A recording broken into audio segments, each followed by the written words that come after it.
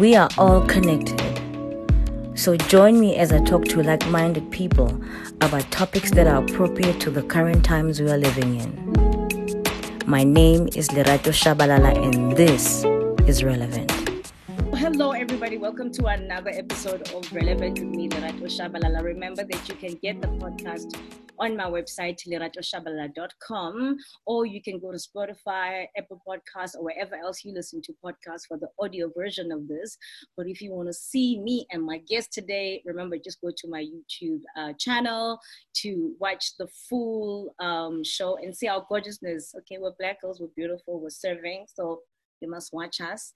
I want to say I'm so excited to speak to my guest today. Luckily for me, it's not the first time I'm talking to her. I spoke to her and interviewed her at a different station a while back. Like me, she's Miss Social Justice. We are the social justice girl. People need to give us t-shirts actually that say social justice girl. I have the amazing diversity. You call yourself a diversity advocate, Tando. You are also a former lawyer, and you most incredibly are a model. Please help me welcome Tando. Hi, Tando. Hello, everybody. Hello, Lerato. How are you? I'm good. How are you? I'm good. Thank you for having me.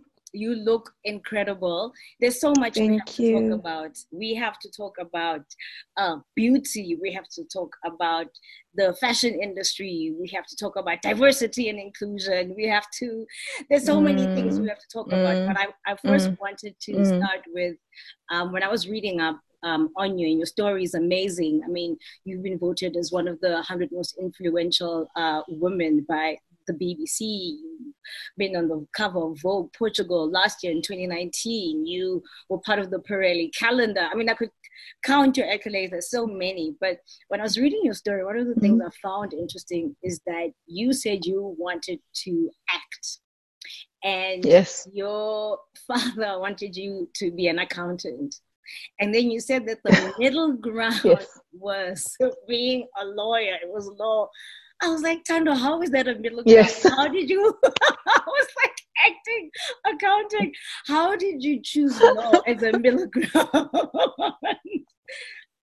I think, from the get-go, law was somewhat, it's a storytelling avenue. Because when you are representing people, you're carrying their stories through these vehicles. So it just, but also at that time, to be quite honest with you, I had a very elementary understanding of law. I saw people in Law and Order and in television, and I thought, I can do this. I can do this. Meanwhile, you go to South African courts and we're in robes, and it's nothing like what you see on television. But I was like 16.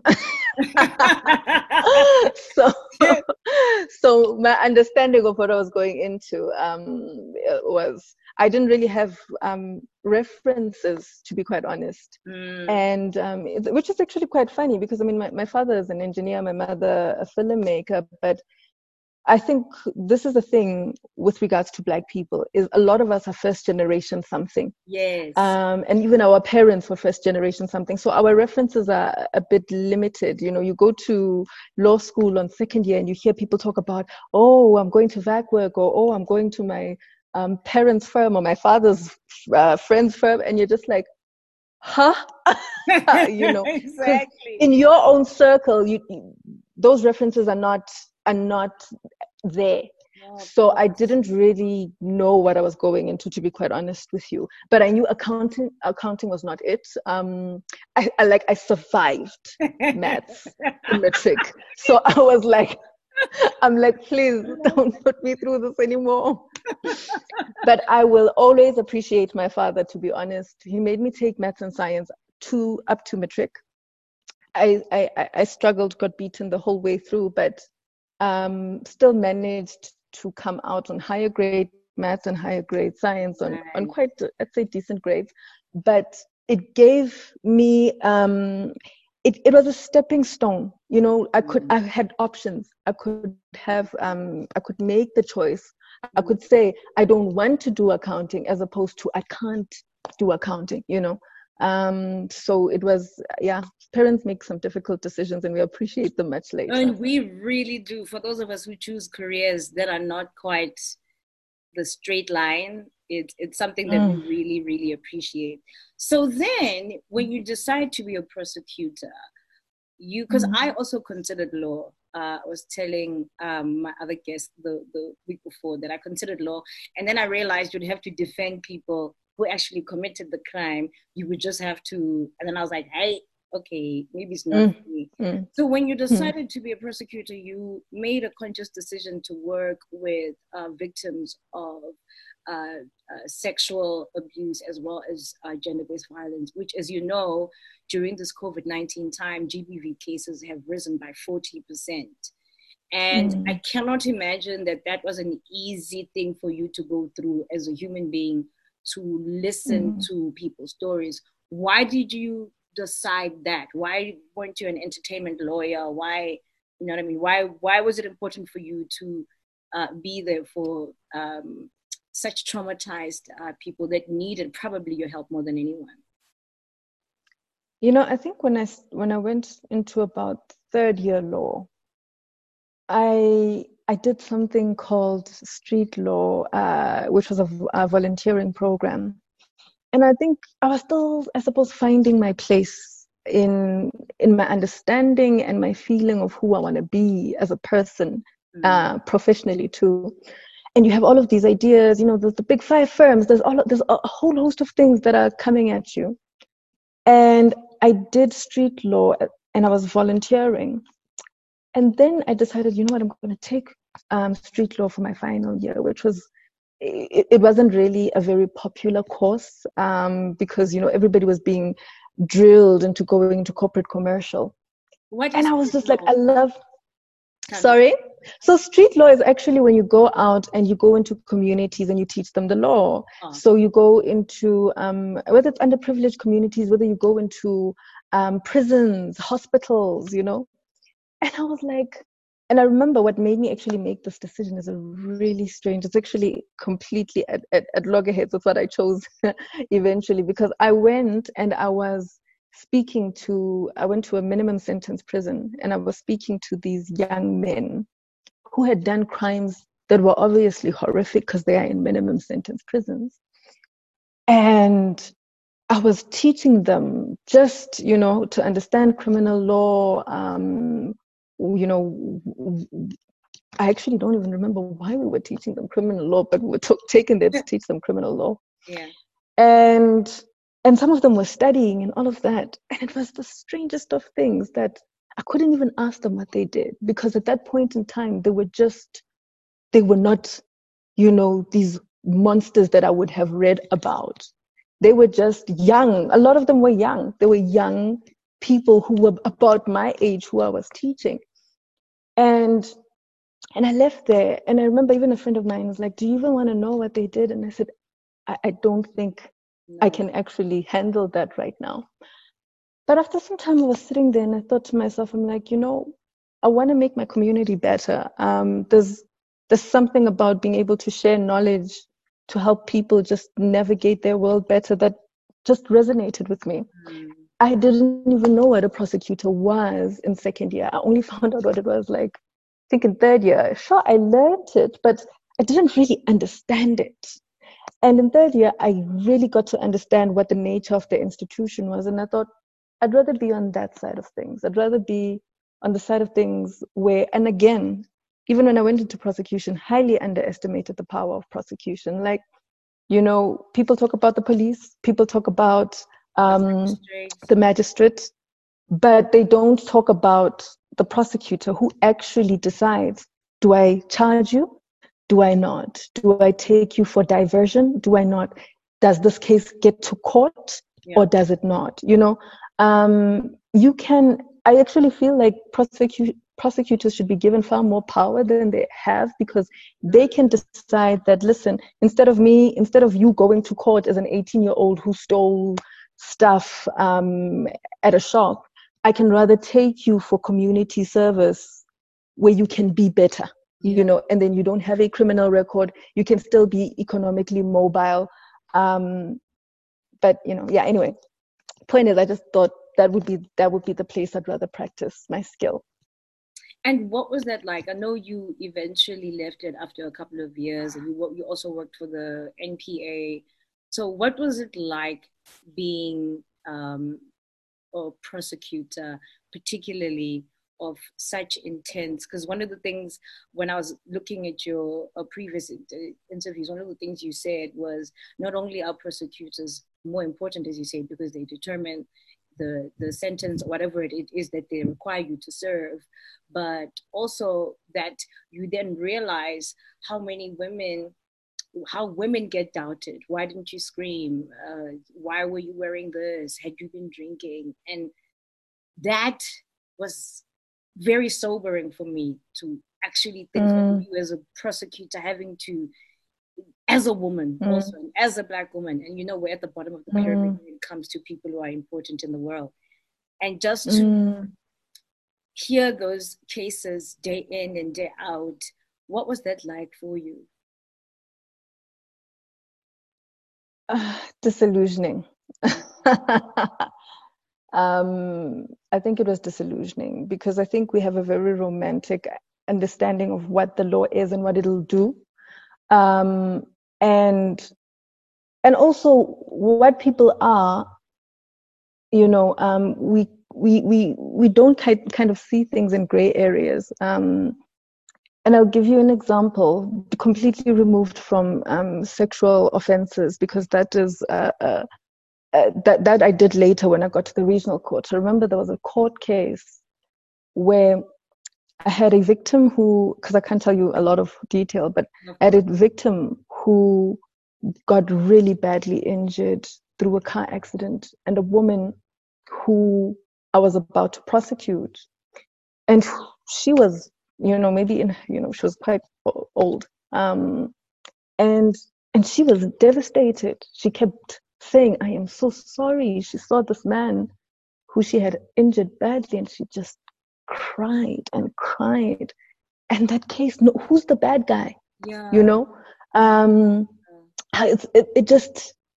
it's not as black and white as this person is evil and that person is good. Not always. Sometimes you have very clear cases of predatory behavior and, you know, a person who was completely victimized by it. But sometimes areas are gray.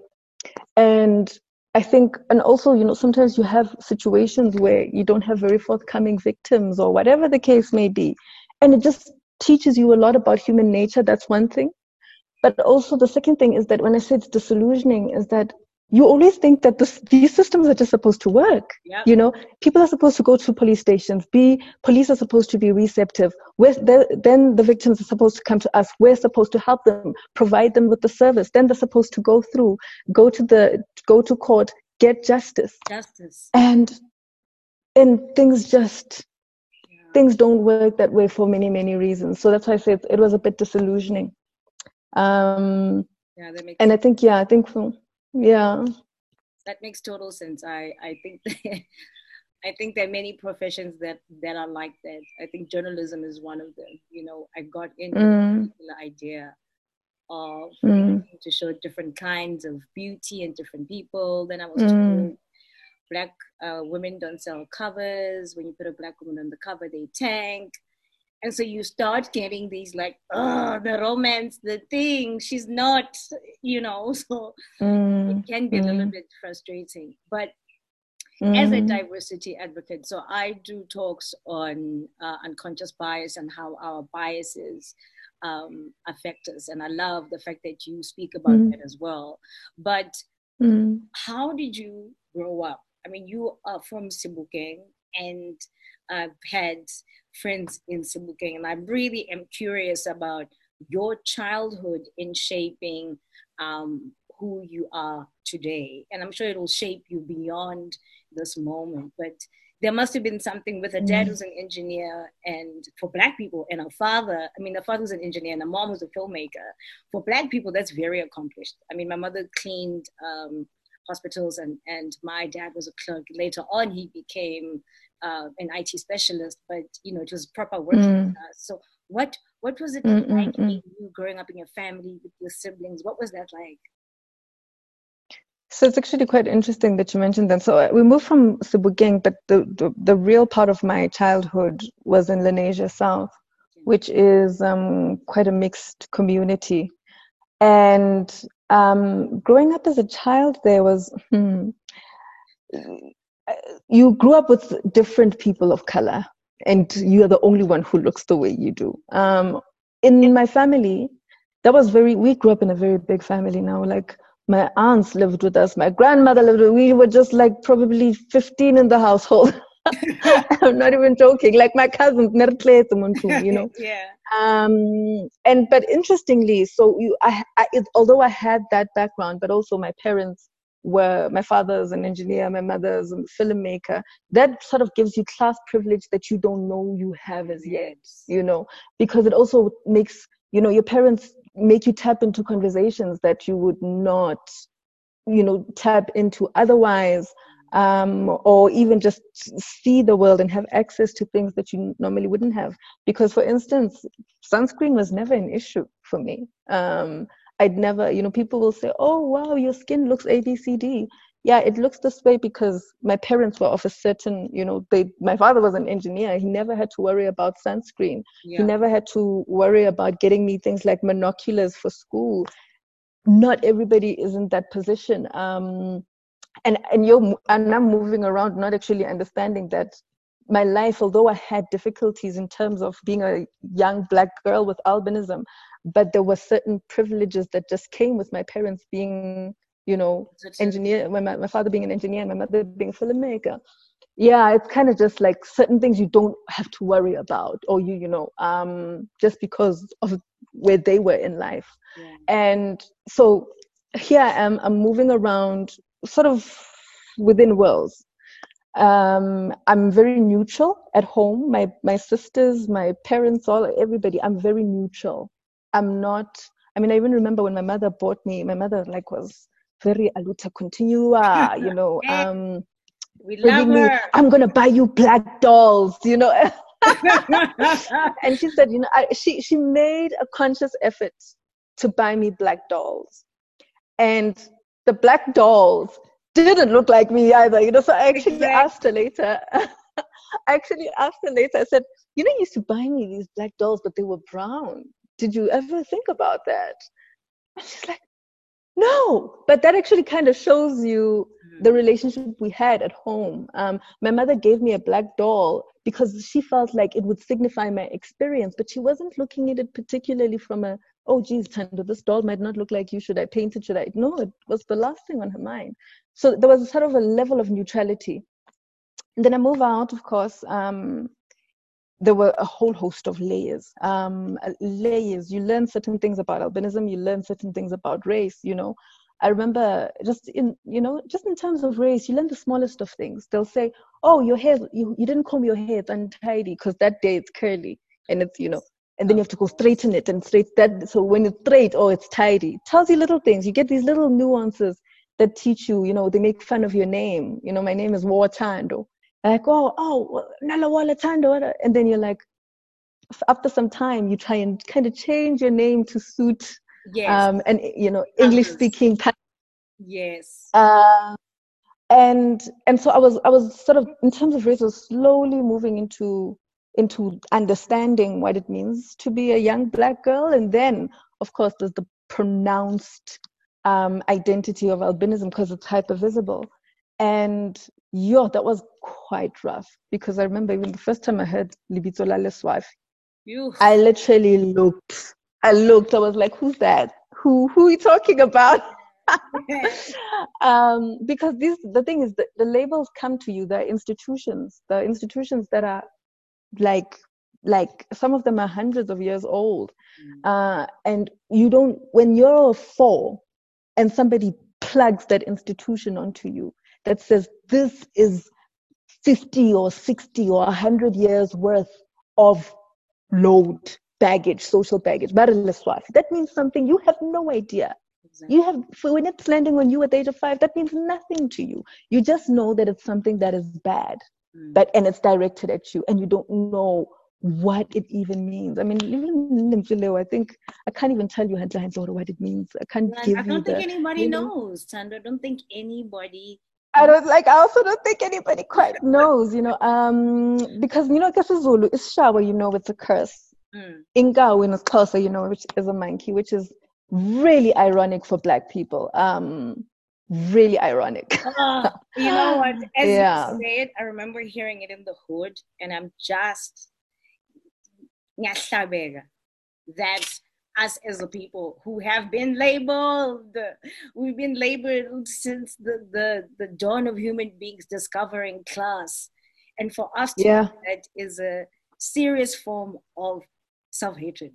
Like it's just the irony. I think the irony is that, power is corrosive.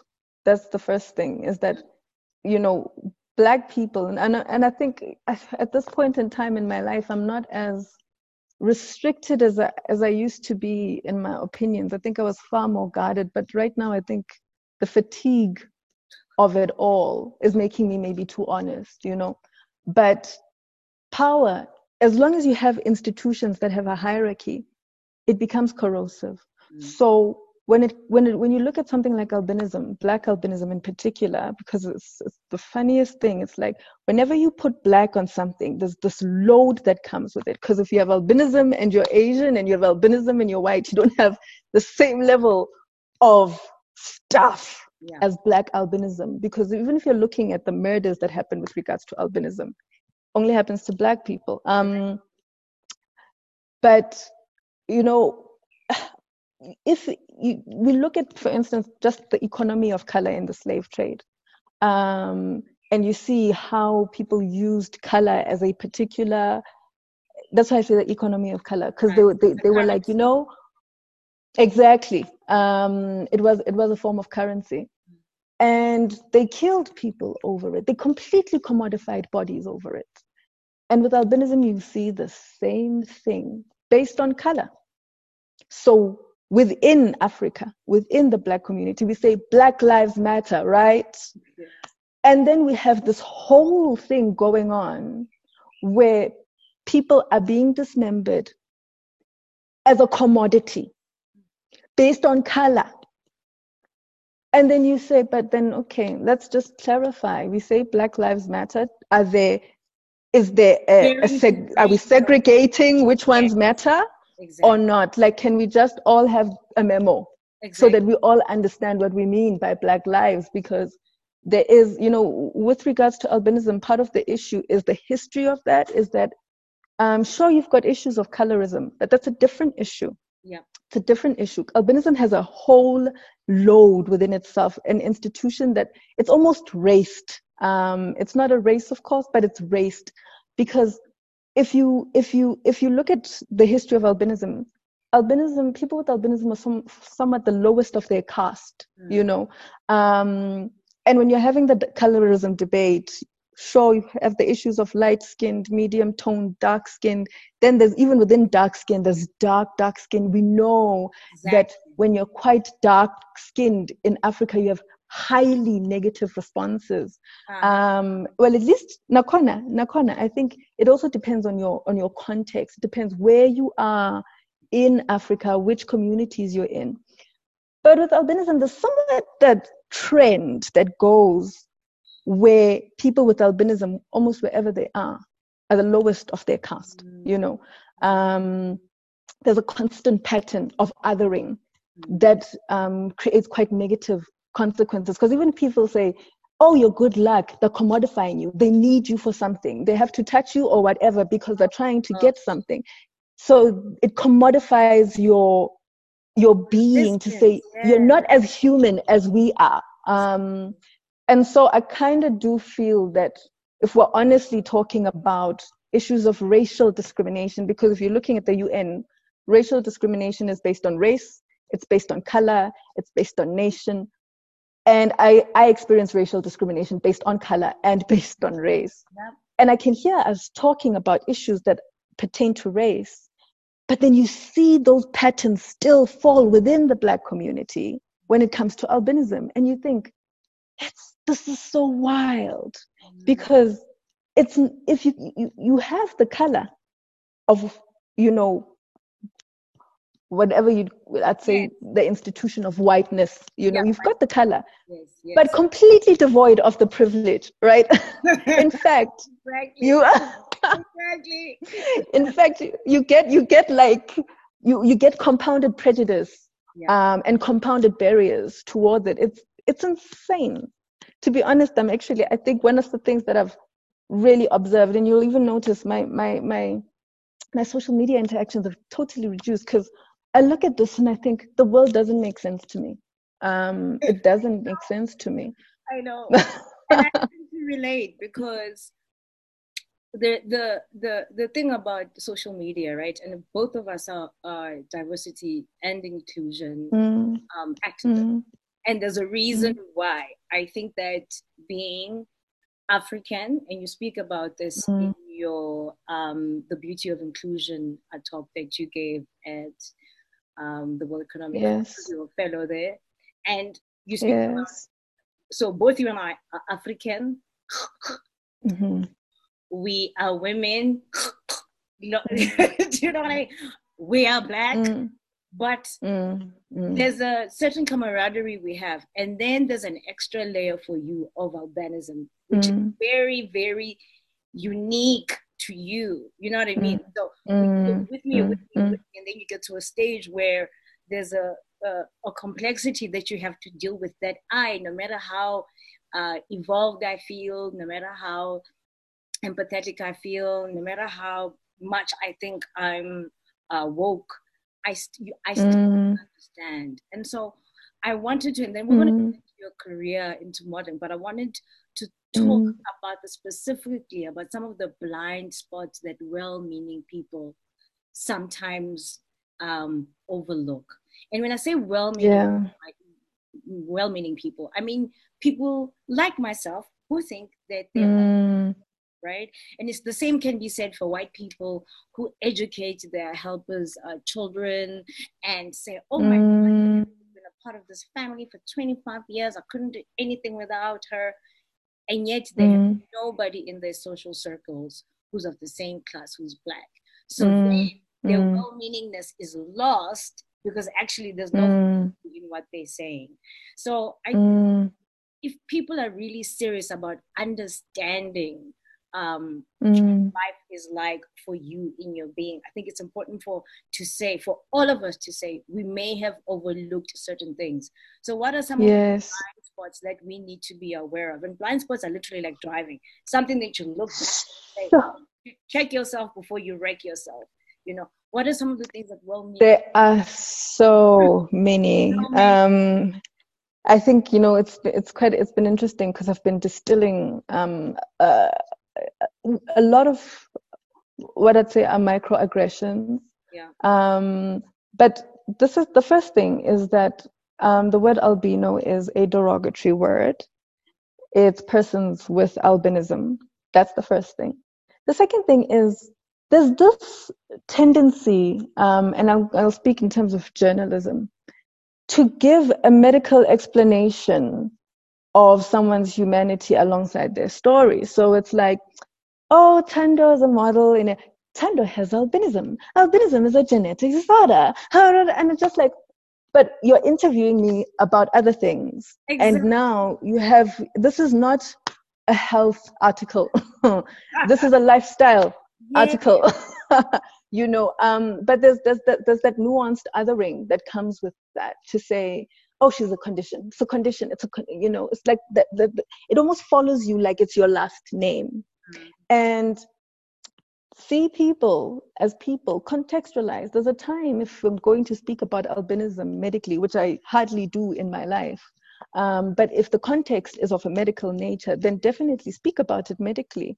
But also, when you speak about it medically, don't speak about it as a disease and a disorder. It's based on what? Based on what? Based on what is it a disease? Based on what is it a disorder? The only reason why it's based as a disease or a disorder is because it disrupted the racial binary and we are paying for it. Exactly. That is the only reason. Because if you're looking at the history of albinism, the only reason that people had an issue with it, as well as vitiligo, is because when slave economies were thriving, they had these people who they were like, black, white, geez, what does this mean? What does this mean? You know? And they said, oh, abnormal, simple. But yes, the thing is that, you know, what we decide is abnormal is completely culturally constructed. The way race is culturally constructed. So we decide, I was actually trying to explain to somebody the other day, I'm like, you know, when I grew up having hardly gone to seeing a beach or something like that, and I'd see the sand, and the sand was mahogany.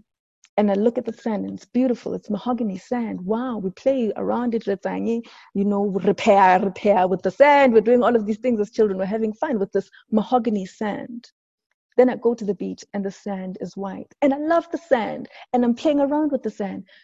I don't look at the beach sand and say, hey, but this sand, why is it white? Exactly. Is it abnormal? It's abnormal. Exactly. You don't say that, right? You appreciate that these are two different, you know, entities, but you just embrace the fact that they're different. You don't make the difference negative. Exactly. You know, you don't interpret the difference. So instead of saying it's a genetic disease, you can say it's a genetic occurrence. It's a biological event. That's a neutral word.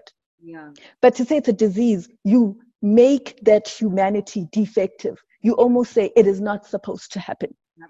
So, second, it's not a genetic disorder. It's not a genetic disease. I don't care which scientists and geneticists, however they want to term it, we're just inheriting a really long history that is twisted. That's really it.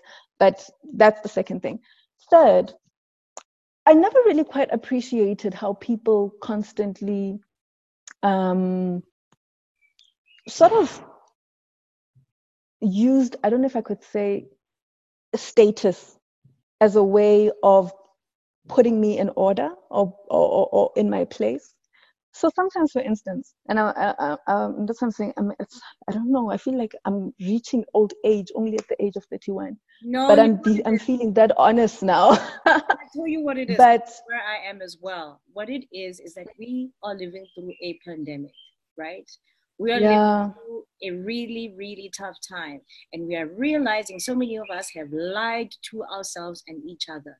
Nobody has been honest. We are not honest with our friends, with our families, with our friends. There's so many conversations, Tanda, with my white friends that I sat through that I think, you should have said something. You should have said something. Now I know, yeah. Moment. So I am with you. I'm on the bus with you. I've bought the tickets. I'm sitting next to you. Let's tell the truth. You know, I'm actually, I think I am at that. Even when I have my clients now, I take exception to being censored. I'll say to them, look, maybe I have a client in Europe, or I have a client in America, or whatever the case may be. I'll say to them, I'll send you what I'm going to talk about in advance. Tell me in terms of the cultural context if I've got things right or if I'm being offensive. But don't censor me in terms of what I'm going to speak about, and that don't tell me, don't talk about race, or don't talk about, don't do that to me. But what I would rather you do is you just say to me, in this particular context, what you're saying is mismatched. Because of ABCD, because that's the whole thing about inclusion. And, you know, you have to be able to put a consultative framework to learn about a context you don't know. It's exactly what you're asking me now. You're saying, hey, Tando, we don't know some things. Can you please just teach us, because you are in your own body, you know, like, can we move into a context where we're willing to learn? So I'm at just at that stage where I'm also kind of like, I just want to be honest, and not guarded, and not worry that there's a threat to that honesty. Yeah. But there are three things. The third thing, I don't like it. I don't like the fact that there's somewhat of a nuanced, I'll call it a microaggression, that comes with oh, Tando, you're so lucky to be educated. Oh, you're so, And I remember that when I was starting out a lot, not even starting out, this actually happened I think maybe it may have stopped in 2018, where I'd come for an interview. And, you would expect that the interviewer or the journalist or whatever, the show, would see me as Tando Hopa, who has, done a whole host of things as a media personality. And they'd say, no, we want to only focus on the challenges and the difficulties of albinism. And you say, yeah, but when you were inviting me, I thought we were going to have a broader discussion on things. And then you say, oh, but not everybody's as lucky to be educated as you. Not everybody's as lucky to have a family, a supportive family as you. Not everybody's as lucky to be an international model as you. Believe it or not, I think the last time I actually got that was this year. And it's almost like always putting you in your place to say, listen, your narrative is one of social exclusion, which is not incorrect. It's true. It's part of the issues that people with albinism experience, that I have experienced myself. Your narratives of social exclusion, social rejection. But anything outside of that, how dare you imagine your humanity outside of that? How dare you? So there's always that. The boxing is also, I don't know how to explain it. It's not just in terms of, the issues surrounding albinism, but the things that are made to silence you is how lucky you are that you're even educated, And I could never understand that. I could never, but I got it a lot from the Black community. It was a repetitive thing, I've even received things where people say, yeah, you a whole producer. In fact, I've had very interesting conversations with producers. A producer said, Nina Niti, you are oppressed, but you're busy moving around the world, unlike us, the darker ones. And you wonder, where's that coming from? Where is that? Professionals. I'm talking about professionals, So we're not talking about, we always misconstrue the issues around the albinism.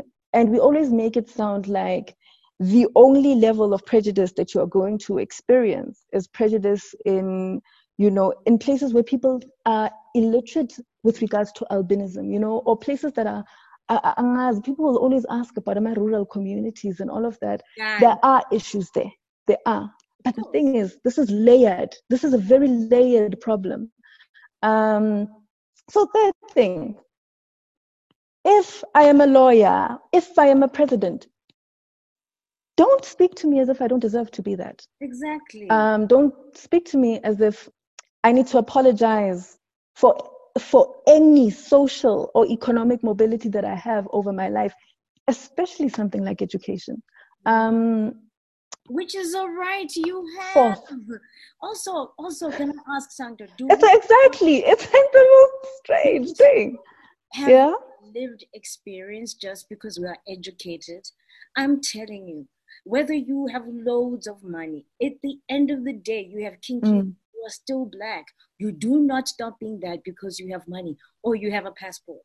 You do not stop being a person with albinism because, oh my goodness, you are on the cover of Vogue Portugal. You are exactly.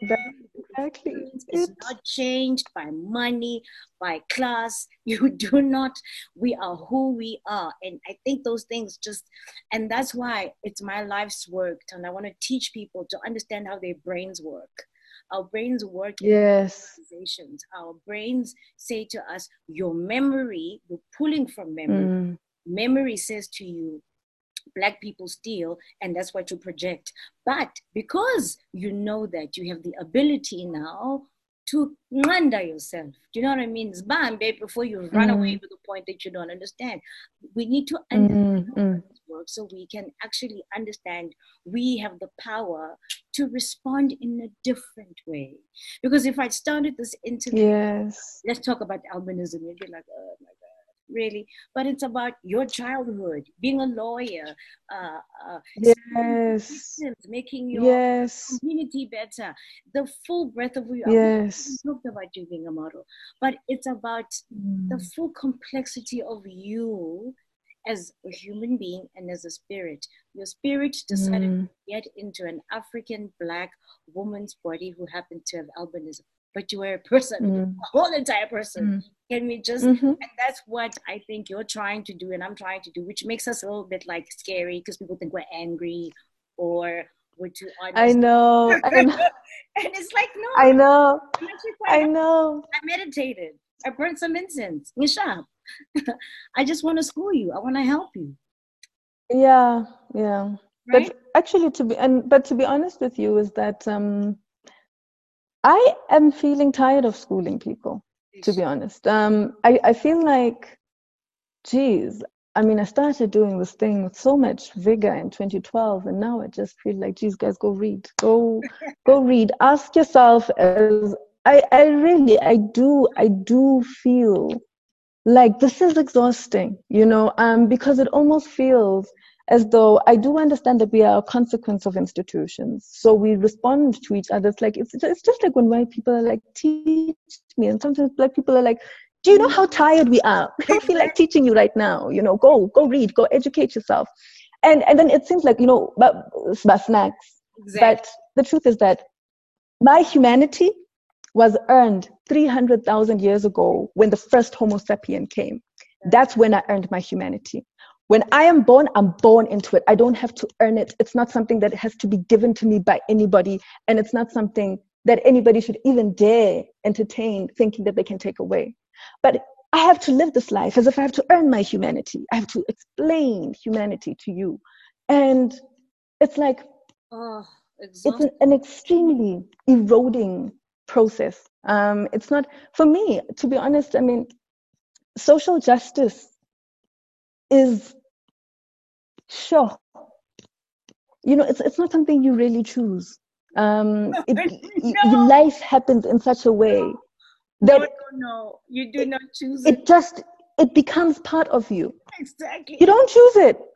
You don't choose. And to be honest, life would be much easier. I don't glorify. I was actually trying to explain to somebody the other time when they were like, oh my gosh, activism is so wonderful and it's so exciting. And I said, I don't feel like things shouldn't be this way. No. The thing is, we're fighting against a system that shouldn't be this way. Exactly. It shouldn't be this way. Exactly. I don't even want to come to the next generation and say, you should be activists, and this is exciting. The truth is that you will be an activist. It's not really much of a choice, because the body that you're in is struggling to move. You're struggling to move as a woman. You're struggling to move as an African. You're struggling to move as... It's not supposed to be this way. We're fighting the system not because activism is supposed to endure and it's such a wonderful thing. We're fighting it because it's not supposed to be here. It's an unjust system, to a point where I'm even getting to that stage where even the word inclusion feels too soft. Yeah. It feels too soft. It feels too much like a negotiation when you're like, but this is actually a matter of social justice. This is an unjust system. Exactly. It's unequal. Exactly. Inclusion. Yeah, I know what you mean. Inclusion means you need to be given the permission to be included into whatever it is. Whereas justice is the requirement that we need to serve for each other as human beings. And I think you've articulated it so well. You don't choose it. Thando, you don't choose it. I want to be the nicest. The way I was a magazine editor, I want to wear high heels and not wear any feathers and not be honest and say, oh my God, we loved having Thando on the cover. She's so amazing. I want to be that. But comrade, the activist, has made sure there's certain jobs I don't get because I just won't keep quiet. You know what I mean? And I think that for you are at the intersection of law and yes. And I mean, when I was watching one of your talks, you mentioned something that when we first saw you in 2012 walking for Gert, and I was editing True Love magazine at the time, and we were like, gosh, she's gorgeous. But also there's something that you mentioned that I didn't even pay attention to. You wore mascara. You dyed your brows were black. And it made us feel comfortable, but you didn't feel like yourself. And so now the lawyer comes to meet the model, because the lawyer's like, SCC, look like yourself. You don't have eyes like this. And to make that transformative decision with the campaign that you did, I think it was a Foschini campaign, am I right? Was it? Forbes. Forbes, yes. It started with Forbes. It was a Forbes. It actually was a Forbes interview, but then it became they used it as a mock-up cover. Which, funny enough, the person who was on the real cover of it was Alec Weck, and that actually, so it's funny that played out in Vogue too. That we had two covers for Vogue. One was Alec Weck and one was me. So it's quite interesting how look at the world going full circle. Look at life. It's amazing. You know. But yes, it's a very interesting thing that you're bringing up, because actually I had started dyeing my brows since high school. Really? And yeah, and let me tell you, when I dyed my eyebrows, because I would say my high school life was not anything close to the popular kid. Not fun at all. And I put on my brows, I darkened my brows, I darkened my lashes, and then immediate social turn. Yeah, you're hot now. Wow, you look so beautiful, you're so hot, you know. And I was like, I got it. I finally got it. And I was it gave me a lot of social ease. Yes. Who doesn't want social ease, right? So yeah. Who doesn't want social ease? And I definitely know that I could have done with a lot of social ease. At the age of 16, when you're beginning to understand your attractiveness or your level of attractiveness, your status tracking, you're looking at the status of attractiveness and you're like, you know, you look at television, you don't see yourself. You look at magazines, you don't see yourself. And then you look at who your cousins say is the hot girl. None of these people are anywhere close to looking like you. And you know, I just think at that point in time, I just had to have a look that is more conventional within my community. And I got accepted for it. So it became difficult to let go of the very leverage that was making my life a bit more comfortable. And I had to start asking myself, I'm like, but, you know, my eyebrows are actually pale. My eyelashes are pale. Those are usually the biological characteristics of albinism. It doesn't happen all the time, but usually that's it. And when even when I did it, I remember I did the shoot, eyebrows out and whatever. And yay! As soon as I was done, I was like, I'm back. I couldn't even leave. You know, I couldn't leave that way. I was like, I'm sorry, I'm not ready. Like one day at a time, you know. And I even remember the first time I like, it was always an experiment. I went to work. I was, you know, while I was still a prosecutor, and I took everything out again. And I was like, and I remember my colleague, when he first saw me, he's like, he was like so shocked. He gave me that look like, who are you? You know, like the whole day while we were in court together, I was just like, what's going on? He couldn't say it. Yeah. And you know, all of that was making me feel so like, I shouldn't do this. I shouldn't be looking like this, you know? And then I would be like, okay, now I'm going to go back. And then I'd go on and I'd color. And then after that, I'd be like, you know, do another shoot. And I'd be like, I'm going to try this again. Like, it was a constant battle, actually. Such a small thing. It was a constant battle. I was like, I'm going to try this again. And then I try it again. They say, no, but sweetie, your face is going to disappear. You can't shoot like this. And you're just like, can I please just shoot like this? You know? But it took a while. And I yeah. assume that also working as a model, and you know, people will tell you it's quite editorial, you know, do it because it's for editorial reasons. And I'm sure in my also trying to appease and get along, I probably would have said that to you as well. No, Thando, but it looks so beautiful, blah blah blah. When the truth is, it is the unscrambling of our own brains that we have to figure out. Yes, that is true. So now, it's funny that you say that, because I remember that an editor said, the way I am, we were talking about a cover. Okay. And I remember that my PR was trying to get me into a cover after Vogue, a South African cover, which I can't mention, of course. Of course. But they said that I don't represent the target market. The target market was Black women.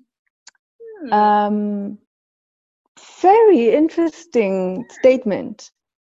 And I thought, but my hair's kinky. I'm unambiguous. You are so about how I choose to name also. My God. Eh? Down to your name. You what? Sorry. My name, my name is Tandoba. I choose to communicate the features that are typically assigned as Black. I intentionally communicate those features, by the way. And I do it not because I've had so many hairstyles in my life. It has nothing to do with that. And I always make this very specific point, is that this is not about beauty choices because we have to, we're women. You should be able to put on whatever it is you want. You do whatever it is you want with your body. With everything that's been taken away from us, we need to at least be more comfortable having agency over our appearance. It's not about that. But it's that I made very systemic and structural decisions about my representation. I was like, this is missing in the archives. It's missing for you to see glamour and beauty with regards to Black women with albinism, having their afros out and all of that. I need that in the archives. I want that intentionally documented. You can't only see Tando when she's in her afro just only in difficult circumstances. Right. That cannot be the only thing in the archives. You need to be able to see her in different stories, having that afro. So now you're saying, oh, well, I don't represent the market. And you're like, what does that mean? What does it mean? I just didn't understand it. But yeah, so it's been quite a interesting. I think media has been probably one of the most interesting and telling mediums of prejudice. I don't have a softer word right now. No. That's why the media industry is one of the first to die, right? Because if you were like me and you were outspoken, the system washed you out because it was like, that's not what we want. We want you to be nice. We don't want you to ruffle any feathers. We don't want you to disagree with us. And because you're not activism chooses you can't keep quiet. Yeah. You're going to lose jobs. Yeah. Like, I cannot keep quiet. And I'm trying, but I can't. So now, Tanda, before we wrap up, I want to ask you, so now that it's much easier and you're at this place of acceptance, do you find yourself, because we're still women, you're wearing lipstick, we're both girls with gaps, by the way. We're both definitely, yes. Do you find yourself like wearing mascara of another color, like blue? Do you ever find yourself doing those things, but understanding that maybe the context with which you do them is different? Or have you just completely walked away and you are in the space that you are in now? I think I fought so hard to get here that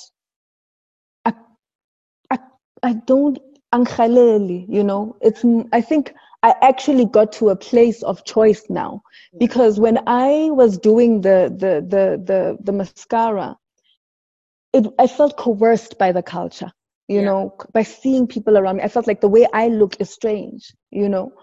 But now, I think if I were to go into and put on mascara, it won't feel like a coercion anymore. It will feel like a choice. It'll feel like, yes, I actually just want to spice it up. Today, I want to do this. I want to, you know, I could decide to put on mascara for the next month. But because I've gone through this process where I'm like, I'm not going to put on mascara. And putting on mascara now is more of agency. It would have that ease for me, you know, because I'm okay with or without it. It's just exactly what you're saying, that we put on lipstick, we put on makeup, we put on whatever, weaves, we want to dye our hair pink, we want to, whatever we want to do, you know. But we just need to get to a point where, because beauty is very coercive. It's very coercive. The reason why you have only one image sticking out consistently, you have like, they'll be like, okay, this is what women are supposed to look like.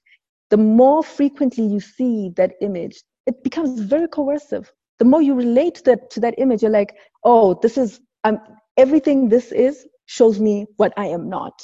So you try to assimilate into being whatever this image is. And you know, it rewards you. When you get there and you say, I'm going to look more like this image, it will reward you. Yeah, how are you going to stop? How are you going to even decide what agency is over your appearance? So I think I had to first, this is my own personal journey. I think everybody finds agency in there. Everybody has a journey.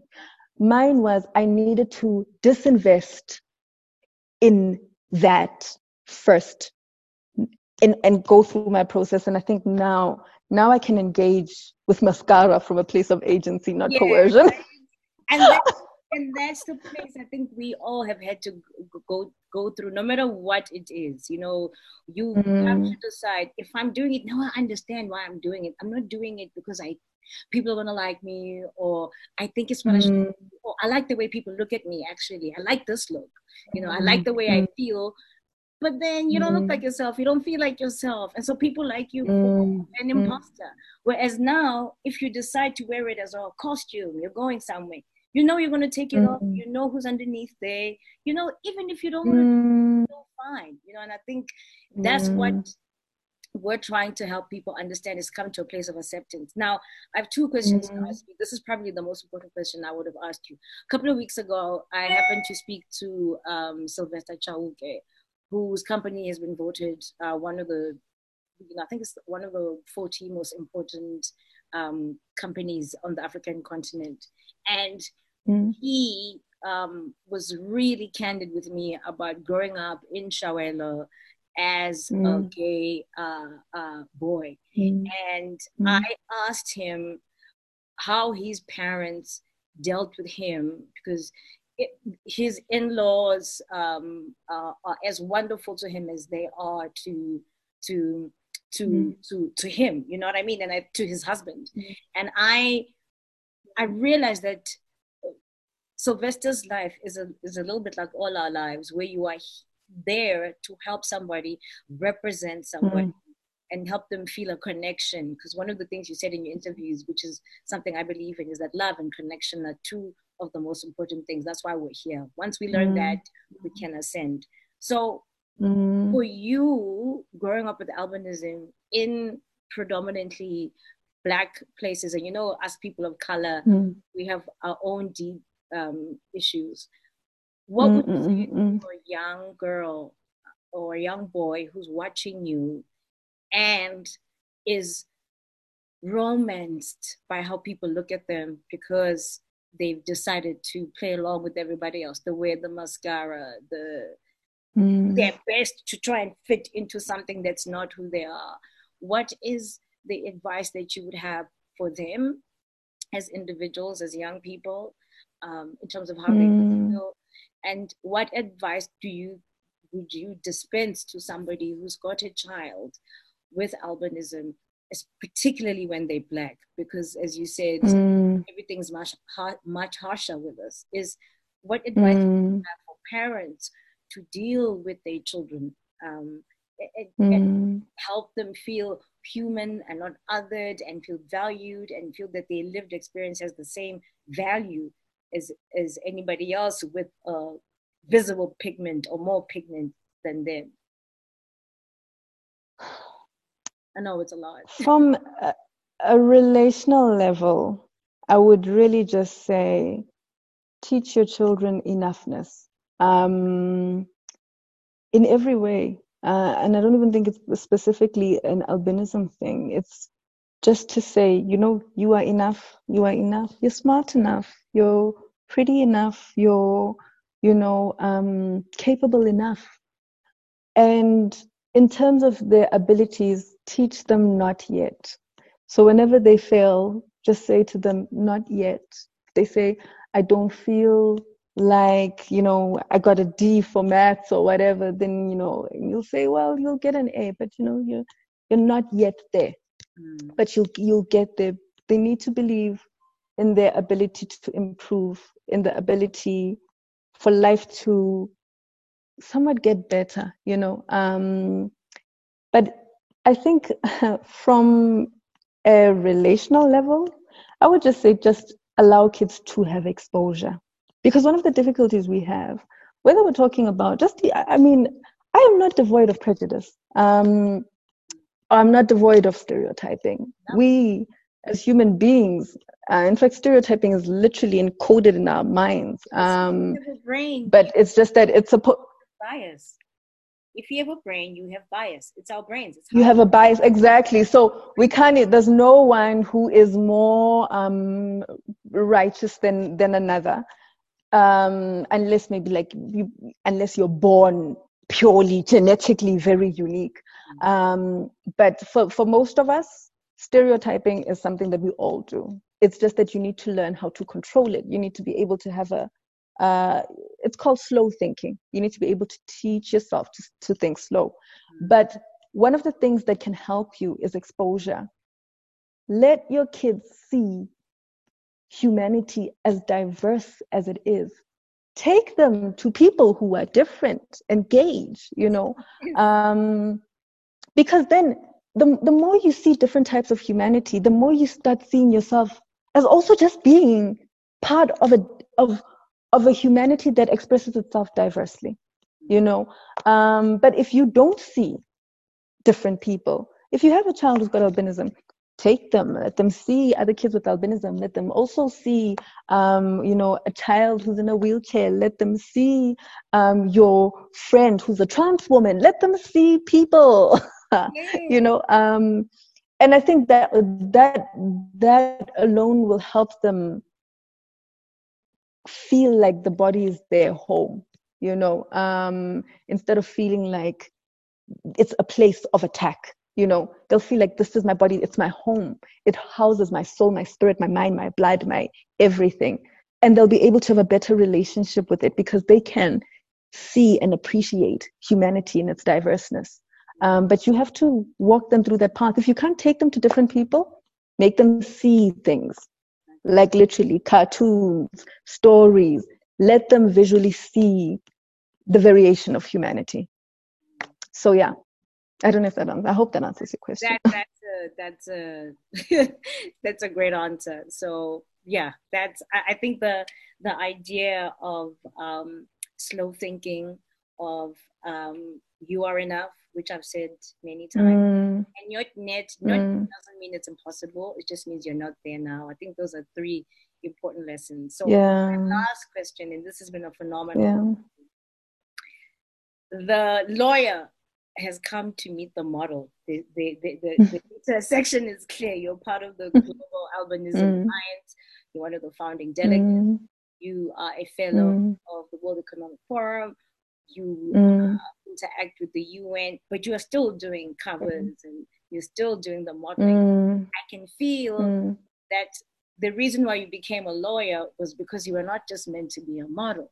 You were not just meant to be a lawyer, that the two were going to meet themselves. And I feel like now there's a meeting that is happening. So what's coming for you? Have you thought about, as you get more true to yourself and more of an activism and more of a diversity advocate, your mission starts to be clear. And so where do you think you want to go? Where do you think you are being led to go? Because you are being called for something. And what is that thing? It's a calling. It really is. Well, thank you for seeing it that way. But, I think at this point in my life, because I've also seen the contradictions, I don't have a better way of putting it. I've seen the contradictions in humanity. Because exactly like race contradictions versus color contradictions versus, and you're looking at this and you're like, but there's one thing about campaigning about it. So we're talking about it right now, which is a form of campaigning for change. But I'm at a point where I just want to create those spaces myself. I want to see if it's possible. So I want to be able to, without revealing too much about my Saturn return. I'm having a second Saturn return, I think, because when I left prosecution, I had one. And now I think I'm having another one where I'm just like, I'm going to just try this thing out. Yeah. But I want to, if I, let's say, move into more storytelling avenues, I want to see if the concept of inclusion, can I create it in my own space without, because, these whatever big institutions are, sometimes you have allies. Like, in WEF, I found incredible allies. Sometimes you have allies and sometimes you don't. Sometimes you have people who just want to tokenize or who want to do whatever, want to get that quick fix. But all of these spaces can give you so much frustration. And I'm at a point where I'm like, I want to do the test case for myself. I want to be able to say, right. I did a wonderful music video, and I had different looking people or whoever's humanity I put in front of you. I respected that humanity. First of all, I respected it through representation by you seeing it. And I also respected it behind the scenes in terms of how I prepared myself to receive different kinds of people. That means whether it's in the makeup room, whether it's how I negotiate the contract, whether it's how I pay the person, I'm at that stage where I'm like, is it possible? Are we dreaming? Are we dreaming? And if we're not dreaming, then let me try it myself. If we don't walk the talk, if we don't try it ourselves, how will we know? You say, hey, you look at one big institution, another big institution, you say, you must change. But then when you are given any leg up, do you try? Or do you start perpetuating exactly what you're fighting against? Do you start following the same rules and keeping to the status quo? Because then you were not really looking for inclusion. No. You were looking to be included, but you're not looking for inclusion, No, but it's true. And I think right now I'm trying to learn, as difficult and as scary as the stuff I want to do is, I'm trying to see if I can create those platforms realistically. Then I can come back and do a TED talk about it and say, guys, look, this is, and I'm not saying that those places don't exist, but I'm saying the people who created those spaces are my tribe. They are all over the world. They are my tribe. And I'm like, instead of asking these places to constantly change, because that's, for me, I'm tired now, I'm like, I actually just want to see that woman with albinism act in a way where she's just, I said one thing I said to, and this happens with a lot of underrepresented people almost everywhere across the world. I said to a friend of mine, I haven't seen us loved on screen. And he asked me, what do you mean? I'm like, I haven't seen a person with albinism not have a whole host of things. Just, she is the pretty girl who's loved on screen. She's the person who the guy wants to date, marry, and it's done. They go through this, whatever issue they have, like a normal rom-com or whatever. Just move through screen and just be somebody who is worthy of love, just in terms of culture communicating this. And whether the person has albinism, whether it is a woman in a wheelchair, whether it is a man who is blind, whatever the case may be. And you see the LGBTQI plus community fights for that. Yes. They fight for it. They fight for you to see, for them to say, this is how we are deserving of love. What we do is love. We're deserving of, and we're going to show it to you.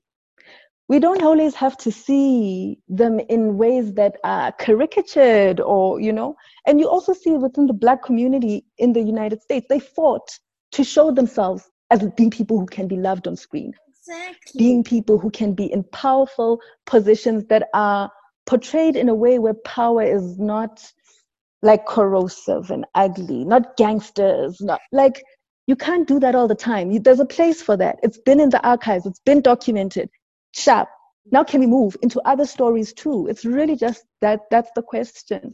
And they fought for it. You can see representation in terms of your Black Panthers, your whatevers. They are fighting to say our humanity on screen, we need to do right by it. But I'm also saying, is it possible to just do right by more than one kind of looking person?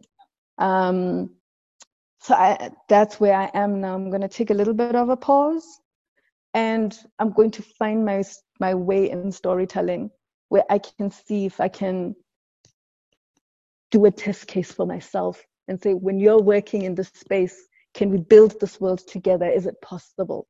You know, yeah. I speak life on your blessings. What you're talking about reminds me. Thank you. That Maya Angelou said, not Maya Angelou, excuse me, Toni Morrison. Toni Morrison said, if there's a book that you want written and you haven't found it, you have to write it yourself. And that's what, yeah, you know, you have to write it yourself. I'm there. Exactly. I think I'm really there. Yeah.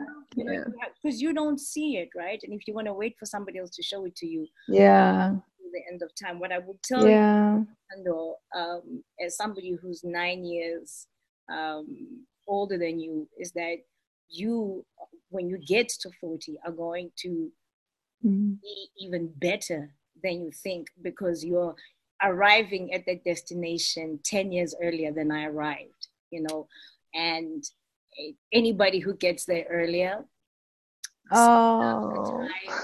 they include other people, they move us forward. And so your Saturn return is going to be more than glorious, because you were put here to do exactly this. And it's not going to be easy. Like, that's why I started Relevant. I was like, even if 5 people listen, but I want to have those conversations that I can't have normally because it's too serious.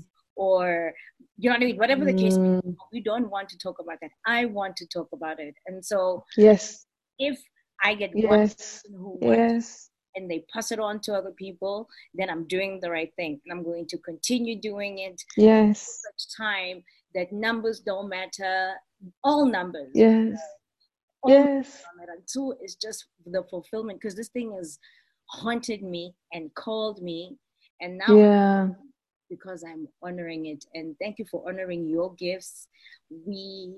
Please know that I'll be cheering in the background, wearing the social justice t-shirt, saying yes,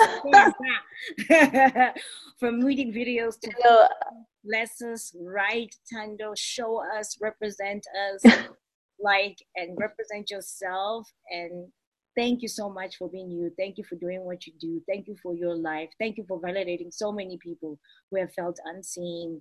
You are really a daughter in whom God is pleased.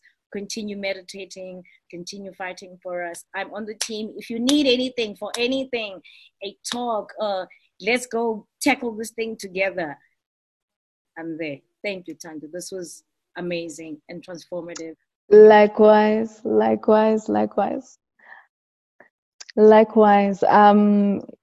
really mean that. If you really do need anything, I think solidarity is always far more powerful than support, because support is something you can withdraw, but solidarity is like we are in this thing together, you know. And also thank you for having me. Beautiful things about platforms like these is they literally like make it, they put you on like loudspeaker, you know, because it's one thing when you're talking, but you know, platforms like yours, they say, you know, sis, I'm actually gonna give you loudspeak, like, because then it spreads across, and because you're a storyteller, so you give us storytelling avenues. So I want to thank you for that. Thank you, Thando. Thank you. Like, may you be abundantly blessed. May you exceed even your own expectations. And may your life be even brighter than you think or hope it will be. Be blessed.